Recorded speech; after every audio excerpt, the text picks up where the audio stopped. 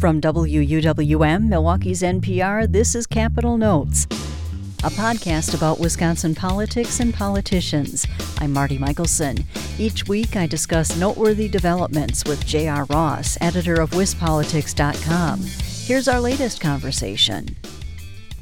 So, J.R., the Wisconsin National Guard's top commander agreed to resign at the end of the year after a scathing federal report found he violated laws in investigating sexual assault complaints. Governor Evers asked Major General Donald Dunbar to resign. Does this put the matter to rest, or will there be more political fallout? Well, there are a couple of things you're going to be watching for. One, the Guard, for some inexplicable reason, had created basically its own internal process for addressing complaints about sexual harassment and assault. That's mind-boggling to some people I talk to that they would do that because it shields them from federal and state scrutiny and basically went against Defense Department policy. So one, we're going to have a new leader of the National Guard. That'll be an appointment by Governor Evers. Two, along with releasing the report detailing these basically botched handlings of these investigations, Governor Evers issued an executive order with a series of changes he wants to see implemented, a lot of it being stuff from the report. There will be a person appointed to essentially brief the governor on a regular basis about how that's going. So the key going forward is, okay, how does the Guard address this? Do they address Governor Evers' concerns, and do they fix this process to straighten it out going forward? In another development, the marijuana debate is making headlines again in Wisconsin. Two Republican state lawmakers introduced a bill that would legalize medical marijuana. Democrats have been pushing similar bills for years. Now a growing number of Republicans seem to be warming up to the idea. But Senate Majority Leader Scott Fitzgerald says he'll block such measures. So why do some members of the GOP keep pushing, knowing that Fitzgerald is only going to say no?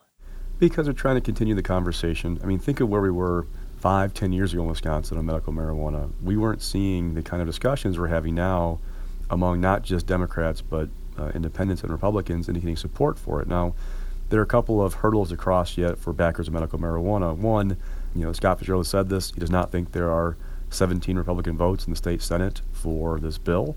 That has been a rule of thumb in the state Senate that if you don't have enough votes from your own caucus to pass a bill, you don't take it up on the floor. So until there are 17 Republican senators in that body willing to vote for it, probably not going to happen in the state Senate. In the Assembly, same deal. Usually you have to have 50 members from the majority caucus to take a bill up on the floor, and I don't know there are 50 Republicans yet, but the support is growing. Backers of medical marijuana talk about the public polling that they've seen that shows support for it.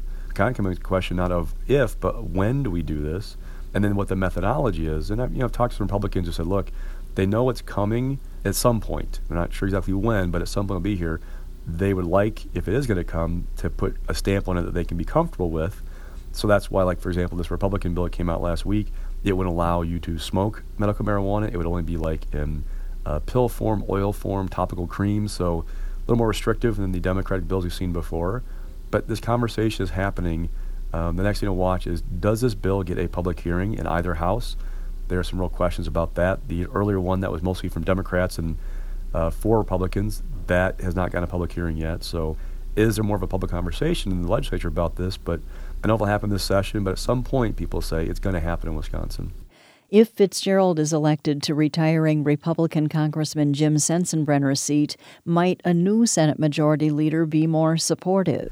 Possibly. It just depends who that person is and where the caucus is at. I mean, that's the thing. It's not just about one person. It's about, do you get that 17 vote threshold in the Senate? We'll see.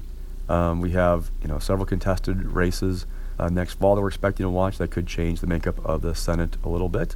It's entirely possible, but it's not just Fitzgerald. That's the thing I've been told. It's not just one person in the Senate holding it up. There are others who have concerns, and one of the concerns I've heard from Republicans is they fear that if you allow medical marijuana, you're basically taking a step toward recreational marijuana, and there are a number of Republicans who aren't there on that issue at all. And finally, we've been watching the race for Wisconsin Supreme Court. Last week, it was revealed that incumbent conservative Justice Daniel Kelly is getting help from the state Republican Party. He's renting space at the GOP headquarters.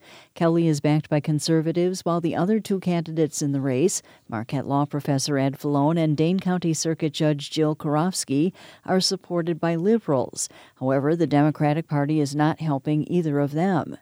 Supreme Court elections are officially nonpartisan, And while there's nothing illegal about Kelly getting help from the GOP, how does this look to voters? Well, it's been a reality of Supreme Court races. The Republican Party was one of the, if not the biggest donor for the last three, I think, Supreme Court candidates who are conservatives. I know for sure with Judge Skrenik, who ran in 2018 against now Justice Rebecca Dallett, it was the biggest donor to his campaign. They're partisan operations. That's just the reality. And Democrats will tell you that while they kind of stayed away from Supreme Court races in the past, they have realized that they need to get more involved because Republicans are doing it. And new chair Ben Wickler, who took over in June, one of my interviews with him back in the summer before he was elected, he said, yes, the party will get more involved with Supreme Court races. So, yeah, while the party may be helping Jill Karofsky or Ed Flone right now, whoever emerges from the February primary to face Kelly, people believe the state Democratic Party will be heavily involved in that, trying to help turn out its voters to benefit the progressive candidate challenging Kelly. That's WisPolitics.com editor J.R. Ross. You can join us each week for our conversations, and if you haven't done so already, subscribe to Capital Notes on iTunes, NPR One, or wherever you get your podcasts.